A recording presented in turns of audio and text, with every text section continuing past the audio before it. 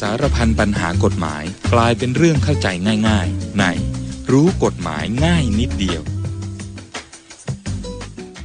สวัสดีค่ะคุณผู้ฟังคะพบกับรายการรู้กฎหมายง่ายนิดเดียวนะคะทางสถานีวิทยุมอ.หาดใหญ่ในช่วงเวลานี้เลยค่ะจนถึง 11:30 นาทีดิฉันพานิชา ปนัยเวชดำเนินรายการค่ะวันนี้นะคะประเด็นของเราเข้ากับสถานการณ์เลยเป็นความรู้เกี่ยวกับโรคระบาดสัตว์นั่นเองค่ะแล้ววิทยากรที่ได้ให้เกียรติมาให้ความรู้กับเราวันนี้นะคะผู้ช่วยศาสตราจารย์ดร.กฤษรัตน์ศรีสว่างอาจารย์ประจำคณะนิติศาสตร์มหาวิทยาลัยสงขลานครินทร์ค่ะสวัสดีค่ะอาจารย์กฤษรัตน์ค่ะครับสวัสดีท่านผู้ฟังแล้วก็คุณพิธีกรครับค่ะอาจารย์คะวันนี้ค่ะประเด็นที่อาจารย์เลือกมาก็เข้ากับสถานการณ์เลยนะคะอาจารย์มีข้อมูลอะไรมาเล่าสู่กันฟังบ้างคะครับจริงๆแล้ววันนี้เนี่ยผมก็จะมาเล่าให้ฟังเรื่องเกี่ยวกับกฎหมายโรคระบาดสัตว์นะครับค่ะจริงๆแล้วก็คงนำเสนอหรือพูดถึงเรื่องความรู้เบื้องต้นนะครับเกี่ยวกับกฎหมายโรคระบาดสัตว์เพราะว่านักกฎหมายอย่างผมก็คงจะไม่ได้มีความรู้ถึงขั้นในลักษณะเป็นสัตวแพทย์นะครับผมไม่ได้มีความรู้ในเชิงนั้นนะแต่ว่ามันก็จะมีตัวกฎหมายที่เข้ามาควบคุมดูแลในเรื่องนี้อยู่ครับก็จริงๆแล้วท่านผู้ฟังก็พอที่จะทราบเลยนะครับมันก็เริ่มต้นจากปัญหาเนื้อหมูแพงใช่ไหมครับใช่ค่ะที่เราฟังข่าวติดตามข่าวกันมานะฮะคราวนี้ก็ได้ผมก็ฟังทางทีวีทางอินเทอร์เน็ตนะฮะก็ศึกษาเรื่องกันไปกันมานะครับก็ปรากฏว่าเกิดสถานการณ์โรคระบาดของสุกรใช่ไหมฮะหรือว่าหมูเนี่ยเกิดขึ้น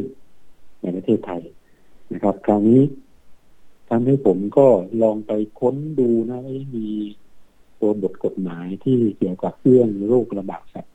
บ้างไหมในประเทศไทยนะครับจริงๆต้องบอกท่านผู้ฟังว่าประเทศไทยเนี่ยมีกฎหมาย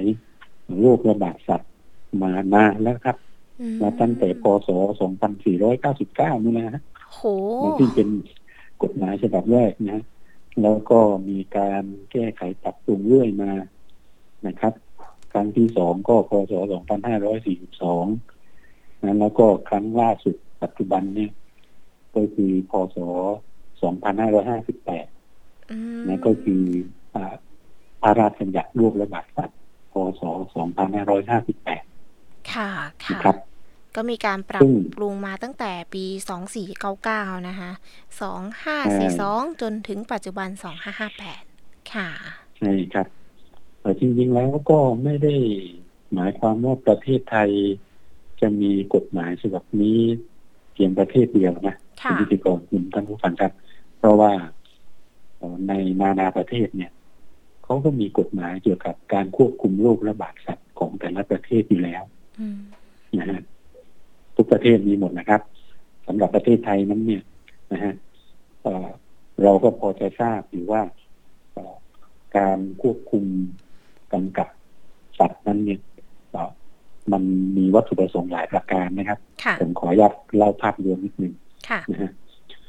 เราอาจจะนึกตระหนักได้ว่าเริ่มต้นตั้งแต่กฎหมายคุ้มครองสัตว์ใช่ไหมครับคุณวิทยากรที่ห้ามทรมานสัตว์ห้ามอะไรพวกนี้ใช่ใช่ใช่ไอ้นั้น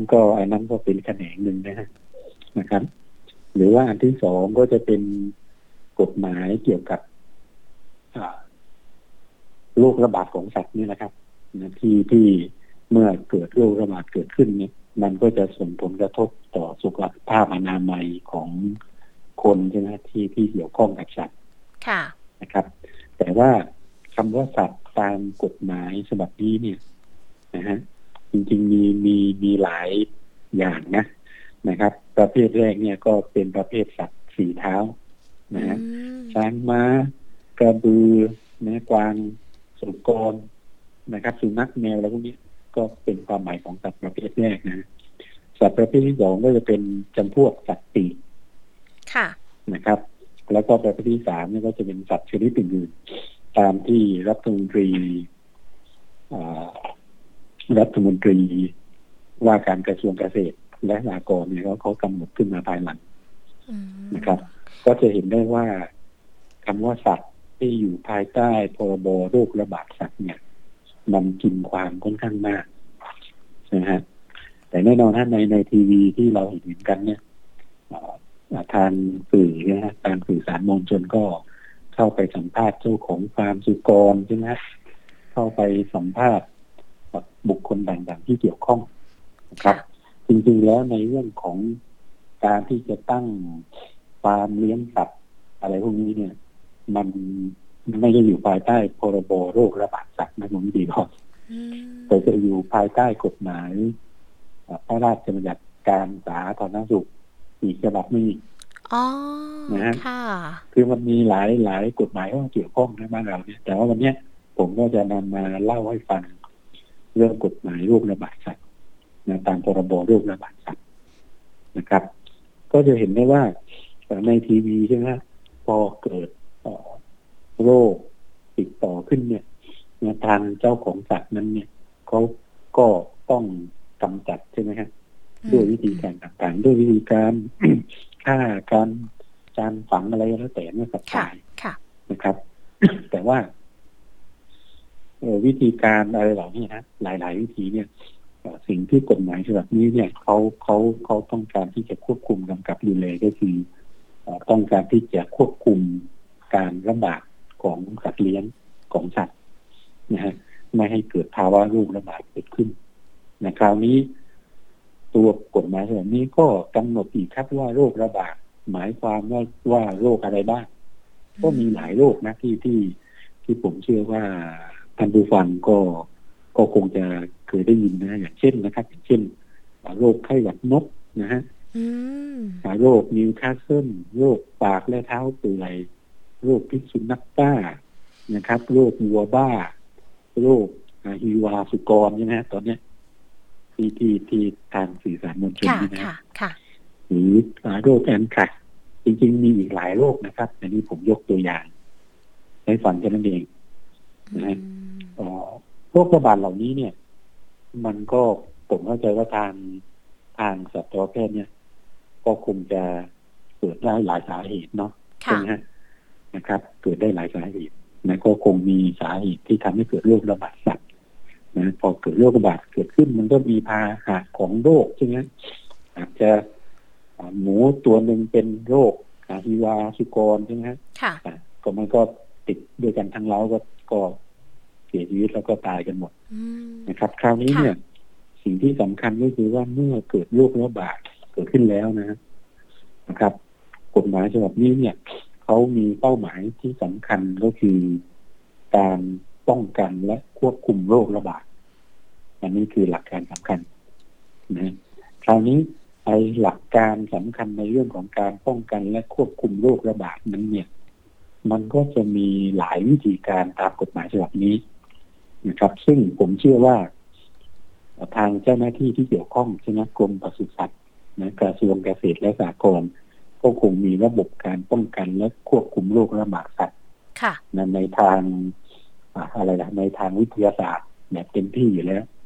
นะแต่ในตัวบทกฎหมายฉบับนี้เนี่ยนะสิ่งที่กฎหมายเขากำหนดเรื่องการป้องกันและก็ควบคุมโรคระบาดสัตว์นั้นเนี่ยนอกเหนือจากการวางระบบป้องกันและควบคุมโรคระบาดของหน่วยงานที่เกี่ยวข้องแล้วนะครับก็จะมีเรื่องของการกำหนดเงื่อนไขเกี่ยวกับการเคลื่อนย้ายสัตว์หรือซากสัตว์นะฮะที่เกี่ยวข้องกับโรคระบาดครับเพราะฉะนั้นประเด็นของการเคลื่อนย้ายสัตว์และซากสัตว์มันก็ถือเป็นเรื่องที่สำคัญเพราะว่าเมื่อสัตว์เกิดโรคและตายลงนะครับแน่นอนก็ต้องมีการกำจัดมีการเคลื่อนย้ายเพราะฉะนั้นหน่วยงานที่เกี่ยวข้องเนี่ยเขาจะเข้ามาควบคุมดูแลตรงนี้แหละเรื่องการเคลื่อนย้ายสัตว์ซากสัตว์เพราะถ้าควบคุมกันไม่ดีโรคระบาดมันอาจจะแพร่ไปถึง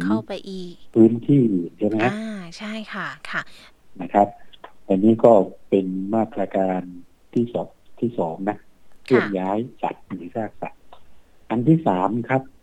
กฎหมายก็ยังบอกว่า จะต้องมีการประกาศกำหนดให้ท้องที่ที่เกิดการโรคระบาดเหล่านั้นเนี่ยมีเครื่องหมายสำหรับสัตว์หรือซากสัตว์นะครับนะเครื่องหมายสัตว์หรือซากสัตว์ในพื้นที่ที่เกิดโรคระบาดนะก็คงจะเป็นสัญลักษณ์ใช่ไหมเพื่อทำให้ตรวจสอบได้ดียิ่งขึ้นค่ะนะแล้วก็เมื่อมีเครื่องหมายประจำตัวสัตว์หรือซากสัตว์แล้วเนี่ยผู้ใดจะไปทำปลอมทำเลียนแบบนะเครื่องหมายประจำตัวสัตว์เนี่ยถือว่ามีความผิดนะมีความผิดนะครับค่ะค่ะนะฮะแล้วก็ต่อมานะฮะกฎหมายก็ยังระบุไว้ว่าเจ้าของสัตว์เนี่ยจะต้องแจ้งต่อพนักงานเจ้าหน้าที่ภายในเวลา12 ชั่วโมงนะแต่เวลาที่ทราบว่าสัตว์ป่วยหรือตายนะครับเมื่อมีกรณีสัตว์ป่วยหรือตายโดยรู้ว่าเป็นโรคระบาดหรือว่าไม่รู้สาเหตุอะไรก็แล้วแต่นะในบริเวณฟาร์มของเราหรือในบริเวณพื้นที่ใกล้เคียงอันนี้กฎหมายเรื่องนี้ก็กำหนดหน้าที่ให้เจ้าของสัตว์นะต้องแจ้งต่อหน่วยงานที่เกี่ยวข้องนะโดยเร็วเมื่อทราบว่าสัตว์ป่วยหรือตายเพราะเกิดจากโรคระบาดตรงนี้เนี่ยหน้าที่นี้ก็สำคัญนะซึ่งผมก็ฟังข่าวสารเหมือนกันว่าหลายฟาร์มเนี่ยเขาอาจจะไม่ได้แจ้งหน่วยงานที่เกี่ยวข้องให้ทราบว่าสัตว์ป่วยหรือสัตว์ตายก็ไปจัดการกันเอาเองอะไรอย่างนี้ก็จะเกิดเรื่องของการแพร่ระบาดได้หนักกว่าเดิมด้วยนะคะค่ะครับเพราะว่ามันก็มีประเด็นเหมือนกันนะคุณพิธีกรพอถ้าเขาทำตามกฎหมายเนี่ยคือเจ้าของสัตว์แจ้งหน่วยงานใช่ไหมครับค่ะหน่วยงานก็จะเข้ามาเลยนะหน่วยงานก็จะเข้ามาควบคุมดูแลเลยค่ะนะเข้ามายังไงหนึ่งก็คือเจ้าพนักงานเนี่ยก็จะออกคำสั่งเป็นหนังสือให้เจ้าของสัตว์นะจัดการกักขังสัตว์แยกสัตว์ย้ายสัตว์ที่ป่วยไว้ไปอยู่ในเขตที่กำหนดนะฝังหรือเผาซากสัตว์อะไรแบบนี้อันนี้คือวิธีการที่เจ้าของสัตว์นะจะต้องทำเมื่อเจ้าพนักงานเขาออกคำสั่งมาแล้วเพราะฉะนั้นมันก็เป็นไปได้ที่ถ้าผมมีฟาร์มหมูใช่ไหมแล้วหมูก็เกิดโรคระบาดนะฮะป่วยใช่ไหมผมมีโอกาสสูงที่ผมจะโดนเจ้างานมีคำสั่งให้ฝังให้เผาทั้งฟาร์มนะครับแต่ว่าโอเควิธีการพวกนี้มันคือเป็นระบบป้องกันควบคุมโรคระบาดค่ะนะครับคราวนี้พอเจ้าพนักงานเขาทราบแล้วว่าฟาร์มนี้พื้นที่ตรงนี้นะน่าจะมีเหตุสงสัยว่าเกิดโรคระบาดสัตว์แน่เลยนะฮะคราวนี้เจ้าพนักงานก็เข้ามาแล้วแหละนะกำจัดอาจจะเข้ามาทำความสะอาดทำลายเชื้อโรคอะไรก็แล้วแต่นะฮะแล้วก็ที่สำคัญนะฮะเจ้าพนักงานก็จะกำหนดนะไม่ให้บุคคลใดเคลื่อนย้ายหรือชำแหละสัตว์หรือซากสัตว์อะไรเหล่านั้นนะจนกว่าทางสัตวแพทย์จะพิสูจน์ทราบให้แน่ชัดว่ามันไม่ได้เกิดจากโรคระบาดหรือเป็นโรคระบาดอะไรก็แล้วแต่นะฮะอันนี้อำนาจของเจ้าพนักงานนะครับแล้วก็อีกประการหนึ่งก็คือเมื่อมันมีสัตว์ตายนะครับเจ้าพนักงานเนี่ยก็สามารถที่จะประกาศกำหนดให้ท้องที่นั้นนะเป็นเขตโรคระบาดนะครับแล้วคราวนี้พอกำหนดให้เป็นเขตโรคระบาดแล้วนี่นะโดยผลของกฎหมายเนี่ยก็จะห้ามมีให้บุคคลใดนะครับเคลื่อนย้ายสัตว์ซากสัตว์ตามที่กำหนดเนี่ยเข้าออกหรือผ่านเข้าในเขตดังกล่าวเว้นแต่จะได้รับอนุญาตนะครับซึ่งการประกาศเป็นเขตโรคระบาดนั้นเนี่ยนะจริงๆเป้าหมายก็เพื่อที่จะกำหนดพื้นที่ให้มันชี้เฉพาะชัดเจนมากยิ่งขึ้นให้เป็นวงแคบใช่ไหมฮะเพื่อให้ทางเจ้าพนักงานได้ไป ป้องกันแก้ไขโรคระบาดที่เกิดขึ้นในพื้นที่ เมื่อใดก็ตามที่สามารถควบคุมโรคระบาดในเขตโรคระบาดนั้นได้แล้วนะครับ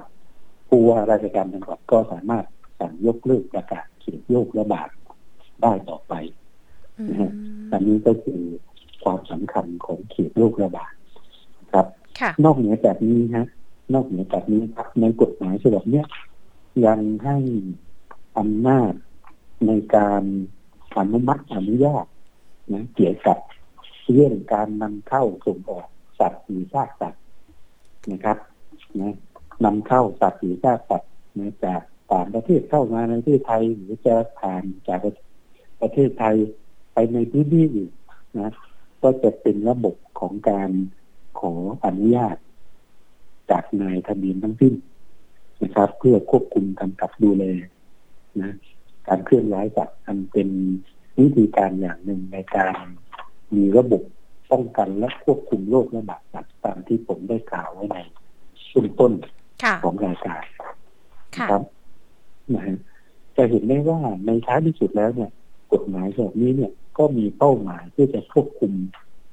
โรคระบาดสัตว์แล้วก็แก้ไขปัญหาโรคระบาดสัตว์ให้หมดไปนะครับดังนั้นเนี่ยในทางกฎหมายแล้วเนี่ยมันก็หลีกเลี่ยงไม่ได้นะที่เจ้าพนักงานเขาจะต้องใช้อำนาจตามกฎหมายในการดำเนินการกับสัตว์ที่เกิดโรค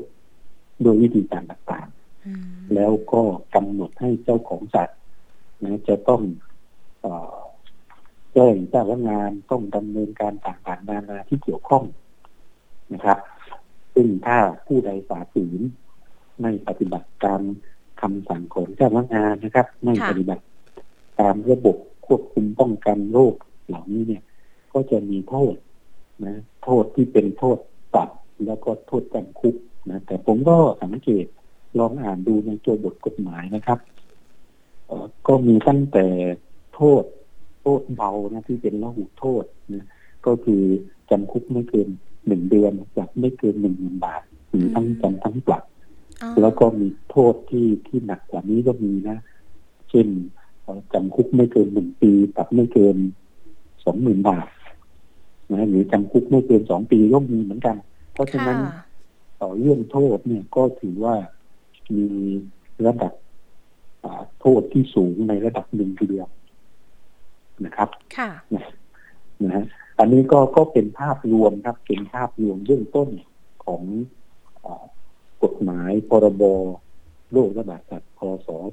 2558ซึ่งตอนนี้เข้าใจว่าทั้งกรมปศุสัตว์และกระทรวงเกษตรและสหกรณ์เนี่ยก็คงใช้กฎหมายฉบับนี้ในการแก้ไขปัญหาเรื่องโรคระบาดที่เกิดขึ้นอยู่ครับผม ค่ะก็ไม่ว่าจะเป็นฟาร์มเล็กหรือว่าฟาร์มใหญ่นะคะหากว่าสัตว์ของท่านนะคะเกิดตายขึ้นมาโดยไม่รู้สาเหตุก็ควรที่จะแจ้งกับเจ้าหน้าที่ก่อนดีกว่านะคะอย่าไปจัดการด้วยตนเองก่อนเพราะว่าหากเกิดเป็นโรคระบาดขึ้นมาก็จะลำบากมากขึ้นนะคะเพราะว่าโรคระบาดนี่คือมันจะแพร่กระจายไปไวมากและหากว่ายังฝ่าฝืนก็ต้องมีบทลงโทษด้วยนะคะ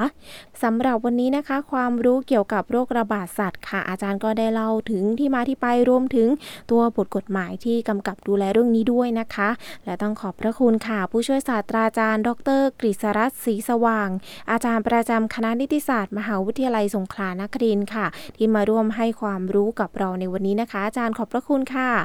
ครับยินดีครับสวัสดีครับค่ะสวัสดีค่ะหมดเวลาลงแล้วค่ะคุณผู้ฟังคะติดตามกันได้อีกครั้งในวันพรุ่งนี้วันนี้รู้กฎหมายง่ายนิดเดียวขออนุญาตลาไปก่อนค่ะสวัสดีค่ะสารพันปัญหากฎหมายกลายเป็นเรื่องเข้าใจง่ายๆในรู้กฎหมายง่ายนิดเดียว